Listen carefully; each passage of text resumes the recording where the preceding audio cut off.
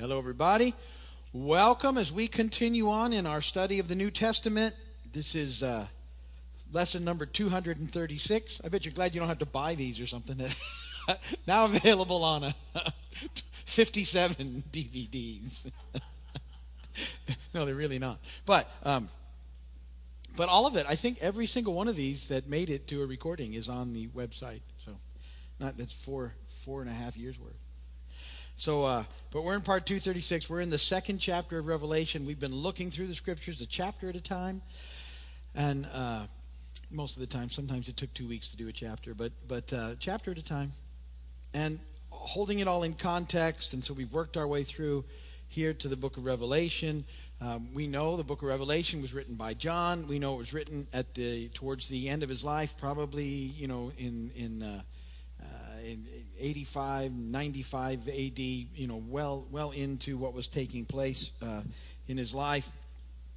And he's been exiled to the island of Patmos. We left it there last week, and this revelation from Jesus comes to him, and he's told to write these things down. And in our introduction, I said, it's written down that we're going to look at it from primarily a futuristic view, which means we believe that the events of Revelation beginning in chapter 4 have yet to happen, that he wrote what he saw, which was in chapter 1. We looked at that, and then he wrote what is, which is the churches in Asia that existed at the time, the 7 churches, and then he writes what's to come, which begins in chapter 4. So that's how we're looking at it. I introduced you to some other ideas of how to look at the book last week, but we can't sort of run through them all the time because it gets rather confusing. But primarily we'll be looking at Revelation with the understanding that that it breaks down that way. The first chapter was this revelation that was coming to him at that moment. These letters that are being written to the 7 churches we're going to dig into today. All those churches existed, and we're dealing with issues at the time that still carry on to today. And then beginning in chapter 4, we start looking at things that have not yet taken place. And so we're waiting for that to happen. As I said, some people believe all of this has already happened, and or that it's all just symbolic and none of it's ever going to happen. But that's not the viewpoint I'm going to teach from. Okay, so we'll look at a few other ideas, and along the way we'll have to talk about probably in chapter 4. We'll talk about what has the terminology now, the rapture, which isn't really a biblical word, but the catching up, as it is in Thessalonians, when that happens to the church. We'll have to discuss that a little bit and what that looks like. But we've got a couple of weeks before we get there. So we're in chapter 2 now, and Jesus has, he's appeared to John, and it was overwhelming the way he looked. I like one of the songs that we did earlier in Revelation, where it talks about, his eyes on fire and his hair, his white hair, and how I said to you last week that the book of Revelation will challenge your image of Jesus a little bit, which is good. And so when John first saw his friend Jesus, he went like dead man on the floor, and Jesus came over to him and said, "Don't be afraid, I'm with you." And I want you to always remember that the book of Revelation is that it's a revelation of Jesus Christ. It's nothing to be afraid of. Jesus is with us and for us, no matter what happens and how we think the events are going to happen. He's with us and for us, and we never need to be afraid as his children. And so you need to hold that into account. And really, throughout the book, I know it gets confusing at times. There's a lot of symbols. There's a lot of stuff that's very hard to figure out. Always, because it's a revelation of Jesus, underneath it all, you should be asking yourself, how does this, what can you learn about this, about walking closer with Jesus? How will this help you in your daily walk with Jesus and what you experience? Because it's a very hopeful book. I mean, it's good. That Jesus is coming back is an extremely hopeful thing. It's it's what we long for. And so that's filled with that sort of hope and what's taking place in the process. So chapter 2 and 3 are going to be these letters that basically are dictated to John in this revelation by Jesus for the churches that exist at the time. There's 7 churches that these are going to be written to. I said, over time the church has viewed these 7 churches maybe as time periods, and we looked at that last week about how the church is up till now. That viewpoint would hold that we're the Laodicean church, a lukewarm church, and which isn't good. We just sort of moved out of a couple of pretty good church phases of the missionary church and the impact they had. That's one way to look at it. Again, with a futuristic view, I wouldn't hold to that as much as I would that we can learn from all of the churches that existed at the time and be aware of the tricks and the traps and the schemes of the enemy and what we need to do to continue to press on to be the church of Jesus Christ. And remember, their letters are written to the way that a letter would be delivered at that point in time, in a very systematic way of the churches located in the province there of Asia Minor, beginning with the church of Ephesus. And so with that in mind, let's begin. I'm going to read Revelation chapter 2, and then we'll discuss it on the backside of that. Beginning in verse 1. To the angel of the church in Ephesus write, these are the words of him who holds the 7 stars in his right hand and walks among the 7 golden lampstands. I know your deeds, your hard work, and your perseverance. I know that you cannot tolerate wicked men, that you have tested those who claim to be apostles but are not, and have found them false. You have persevered and endured hardships for my name and have not grown weary. Yet I hold this against you. You have forsaken your first love. Remember the height from which you have fallen. Repent and do the things you did at first. If you do not repent, I will come to you and remove your lampstand from its place. But you have this in your favor. You hate the practices of the Nicolaitans, which I also hate. He who has an ear, let him hear what the Spirit says to the churches. To him who overcomes, I will give the right to eat from the tree of life, which is in the paradise of God. To the angel of the church in Smyrna, write, these are the words of him who is the first and the last, who died and came to life again. I know your afflictions and your poverty, yet you are rich. I know the slander of those who say they are Jews and are not, but are a synagogue of Satan. Do not be afraid of what you are about to suffer.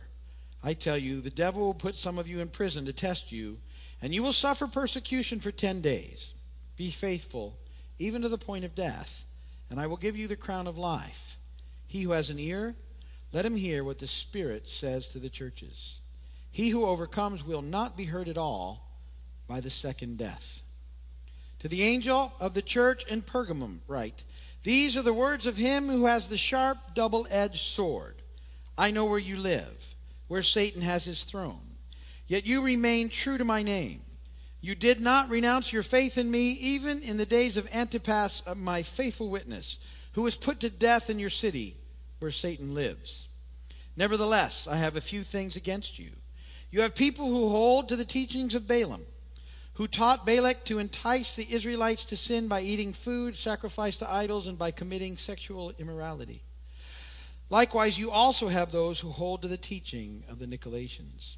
Repent, therefore, otherwise I will soon come to you and will fight against them with the sword of my mouth. He who has an ear, let him hear what the Spirit says to the churches. To him who overcomes, I will give some of the hidden manna. I will also give him a white stone with a new name written on it, known only to him who receives it. To the angel of the church in Thyatira write, these are the words of the Son of God, whose eyes are like blazing fire, and whose feet are like burnished bronze. I know your deeds, your love and faith, your service and perseverance, and that you are now doing more than you did at first. Nevertheless, I have this against you. You tolerate that woman Jezebel, who calls herself a prophetess. By her teaching, she misleads my servants into sexual immorality and the eating of food sacrificed to idols. I have given her time to repent of her immorality, but she is unwilling. So I will cast her on a bed of suffering, and I will make those who commit adultery with her suffer intensely, unless they repent of her ways. I will strike her children dead. Then all the churches will know that I am he who searches hearts and minds, and I will repay each of you according to your deeds. Now I say to the rest of you in Thyatira, to you who do not hold to her teaching and have not learned Satan's so-called deep secrets, I will not impose any other burden on you. Only hold on to what you have until I come. To him who overcomes and does my will to the end, I will give authority over the nations. He will rule them with an iron scepter. He will dash them to pieces like pottery. Just as I have received authority from my Father, I will also give him the morning star. He who has an ear, let him hear what the Spirit says to the churches. And blessed be the word of the Lord. So, chapter 2 has these letters that are being dictated to 7 churches. These are the first 4 churches, and they would be just the way they were on the route. The churches that are happening, beginning in the church of Ephesus. You'll notice in almost every letter that's written to the church, Jesus starts with something good about what they're doing, and then he has something that's not good about what they're doing, and then he gives them an action sort of step, which is usually to repent.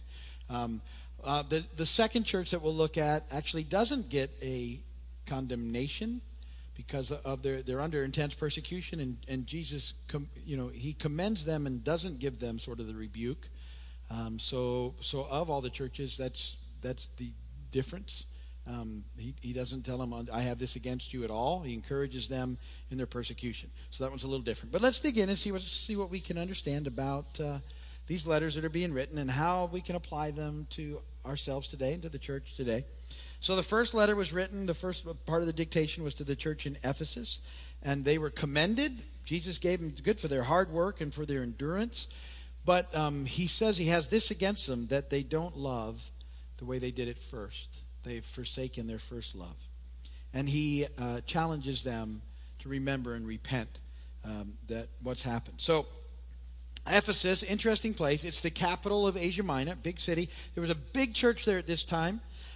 Also located in Ephesus, if you remember from our study in Acts, was the temple to Artemis. And this temple was one of the ancient wonders of the world. And a major industry there was the manufacture of images of this goddess. Now, Artemis, you might remember this from the book of Acts. When we looked at this, I got the verse. You can write it down. Acts 19, 23 through 27. And because Paul spent a lot of time in Ephesus, 3 years. And he had this big sort of riot break out. And those verses say this in Acts 19, 23 to 27. About that time, there arose a great disturbance about the way.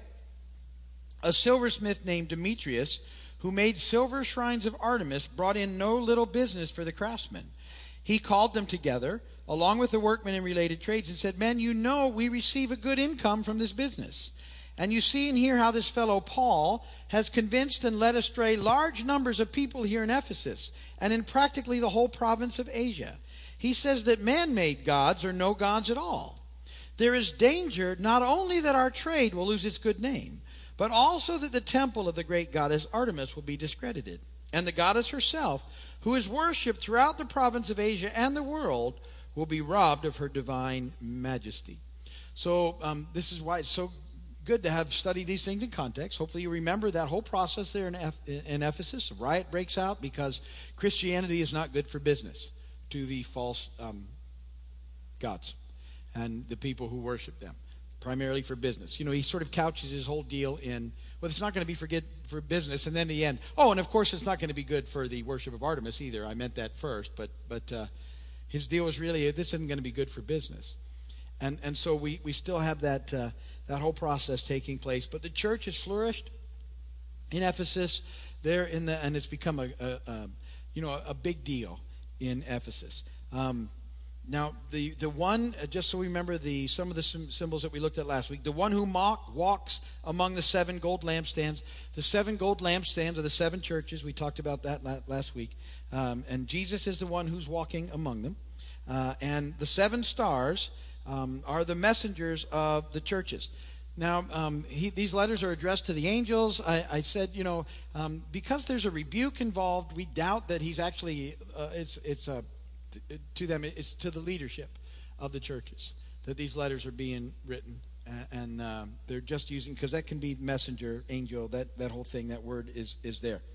And so, and Jesus is there in the midst of them, which talks about Jesus' power and authority over the churches and the leaders. So that's what's being set up in this whole letter. And so, like I said, he commends the church at Ephesus for working hard and enduring and not tolerating evil people examining the claims of false prophets. All these things are valid things that need to happen in the church today. But all of these things need to come out of a motivation of love for God. The reason that we do anything in the church should always be because of our love for God. And something has happened in the church at Ephesus, that they're working hard, and he thinks that's wonderful, but he said your motivation's not right. You've lost your first love. And that if you continue to operate out of this busy works sort of place, it's not going to go well with you. And remember, too, the church in Ephesus was once commended for its love. Paul says this about the church in Ephesus in Ephesians 1:15. You can write it down, look it up. For this reason, ever since I heard about your faith in the Lord Jesus and your love for all the saints. So in the beginnings, this church was noted for its love, and now Jesus is having to go to him. You've forgotten the love that is what the foundation of all this is. So it's busy and active, but it's not loving well. Service for God, anything we do for God, has to be motivated by love, or it's something completely different. And so it has to be out of a heart that just wants to love God from all that we are. Now the Nicolaitans, you'll read about them some. They were apparently believers or professed believers who compromised their faith in that they professed to be believers and yet still were indulging in the sinful practices of Ephesian society. And so anytime you get people stuck in that compromise, it's not a good situation. So Jesus talks about them in the process. You'll also might know that some people believe that the Nicolaitans and the Balaamites, that the Greek Nicolaitan is just the Hebrew Balaamite, they're talking about the same group, but they're mentioned together sometimes, so I'm not sure how that works. But it's people that are stuck in this compromise, which are also the Balaamites, who we'll read about here directly in one of the next churches. They're causing issues as well. And then the promise is they'll eat of the tree of life, and that's a reference back to Genesis 2:9. There were two trees there in the garden. There was the tree of good and evil and the tree of life. Adam and Eve ate from the tree of good and evil, so they weren't allowed to eat from the tree of life. But in Christ, we have the promise of eating from the tree of life. So, good stuff. All right, and that's the letter to the church in Ephesus. The next part of the letter is written to the church in Smyrna, and they were suffering incredible persecution and poverty. And Jesus' action for them, like I said, he doesn't have the rebuke that the other churches get, is not to be fearful, but be faithful and to hang on to that. So Smyrna now is only about 25 miles away from Ephesus. Not far, that's the distance from here to Key West. And yet the church in the city there was struggling against two very difficult forces. There was a Jewish population there that was strongly opposed to Christianity, and there was a non-Jewish population that was extremely loyal to the Roman Caesar and worshipped him as God. And so both these groups, very prominent in Smyrna, were persecuting the church. Neither one of them wanted the church to be there. And so it was very, very difficult in the process.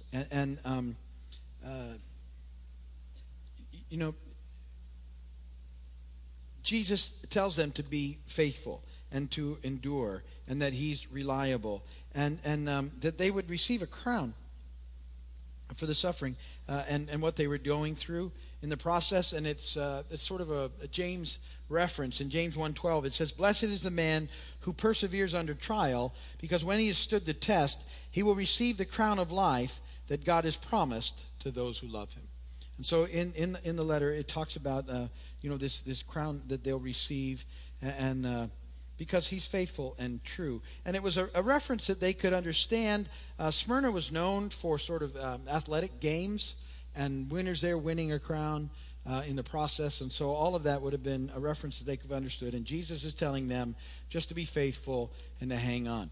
And remember, being a believer is not a guarantee that you will never face persecution from the world around you.